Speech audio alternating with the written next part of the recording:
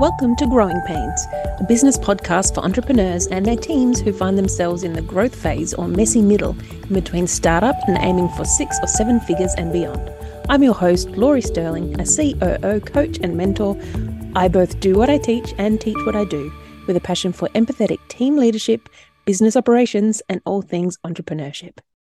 Hi, and welcome. Today's episode is about how knowing your current business cycle can help you grow and scale your business. So if you have seen any of my webinars or you're inside my Digital COO Accelerator program, you'll have heard me talk about business cycles and bottleneck cadences when growing and scaling your business. This is to do with the cycle that happens in a business, and no matter what type of business, even if you're a product-based business versus a service-based business, these cycles are, number 1, your brand awareness, number 2, leads and nurturing, number 3, selling and converting, number 4, delivery capacity, and number 5 is cash flow. And then after cash flow, it's back to brand awareness.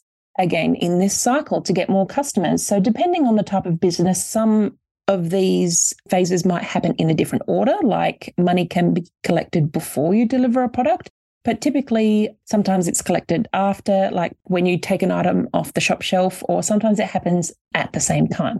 But each and every business goes through this kind of cycle. It might just be in a different order.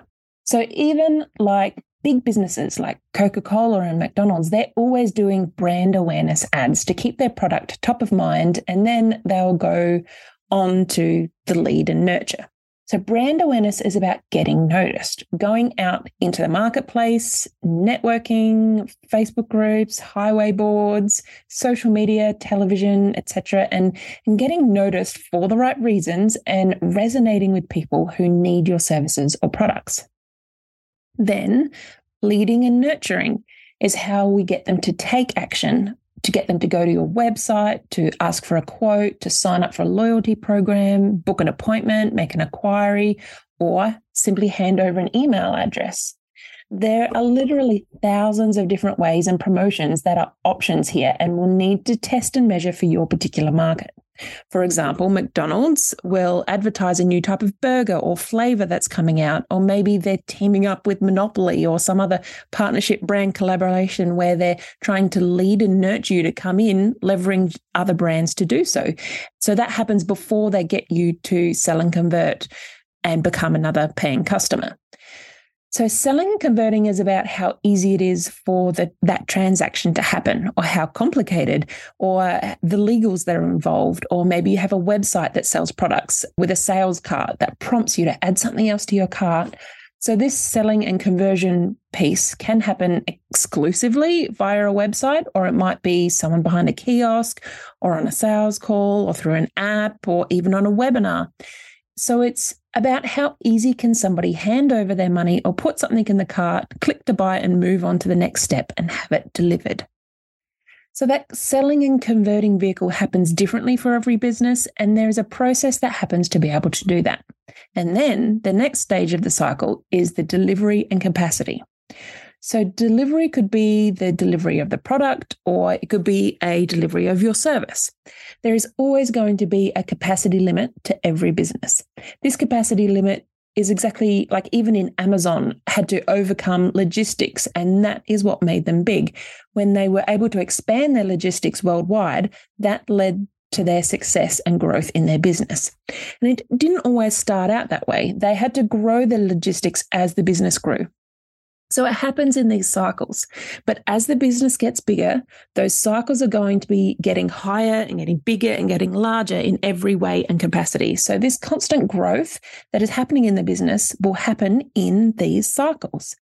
And then there's your collection and cash flow phase. So that involves making sure that you are charging the right amount for your goods and services, the right prices for your offerings, finding the balance between supply and demand, making sure that you can purchase stock first before you can sell the product.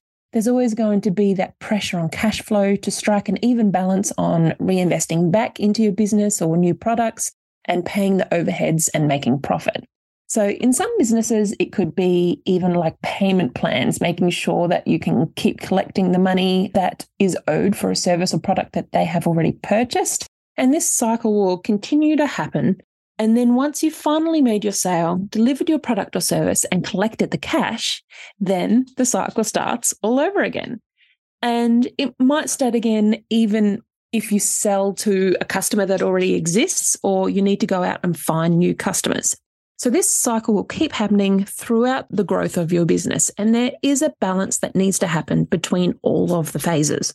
We don't want to have so many leads come in that we can't actually deliver with delight, that we have such a long wait list that we have to wait a whole year to be able to even sell and convert. And I've seen an example of a business owner who hand makes their own skincare range. She gets so many orders that she actually has to shut down the cart on her website and only open it for a limited period of time until she can make enough of her product to put the cart back up again.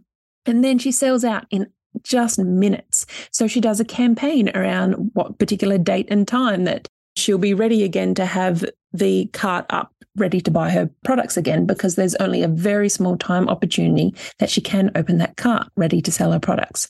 And so these limitations can happen in many different ways in your business. When you identify the biggest bottleneck in one of these areas, we get to work releasing them. Let's be honest, it's usually the business owner. So we can train and delegate and automate that process and get the bottleneck off their hands. Often one of the objections is, well, how do I delegate 30 years of knowledge and pass that on to a team member? Well, you can't, but you can dissect the knowledge that you have and break it down and delegate to different members in your team. Then when you can get that bottleneck off your plate and watch the business grow and expand, more and more tasks are taken off that plate. And here's the thing, when those tasks are taken off their plate, business owners tend to find new things to put back on their plate. So there is always a growth happening in these new high-value tasks that they're going to free up their time and do. But before you know it, we're discovering a new bottleneck in a new area of the business that needs addressing before the business can grow and scale once again. So there's a delicate balance. And finding that cadence is key. It's key to understanding what the balance is. And so you know how many leads to expect before you sell out or, reach full capacity, and realize you don't have enough capacity to be able to deliver that service if you sell too many, or you realize that you can't bring any more cash flow because you're at capacity in your business, or bring in more customers is going to stop being able to deliver with delight to your customers because you've got too many. So when problems like that start happening, you might find that you don't have enough people looking after your inbox, any inquiry tickets. More people that you service might mean more emails that come in, and then you need more customer service staff to be able to help with the capacity and delivery of that offering. So there's always going to be a balance and a cycle that happens as you grow. And as the business grows and you find these bottlenecks, that's where metrics and strategy pieces come into play. So each quarter you want to be addressing and measuring where the current business bottleneck is, because each time your business grows and makes that next step, that bottleneck can shift into a different place, or it could be go through the cycle and be in the same place again, just at a bigger capacity, or you might end up in another phase of the cycle altogether that you didn't even see coming. So if you would love to dive deeper into where the bottleneck is in your business and you would love a strategy session to identify and remove that current bottleneck in your business, then come and visit my website, lauriesterling.com, and check out the Work With Me page, and we can work out something together. But until next time, have a productive day. See you then.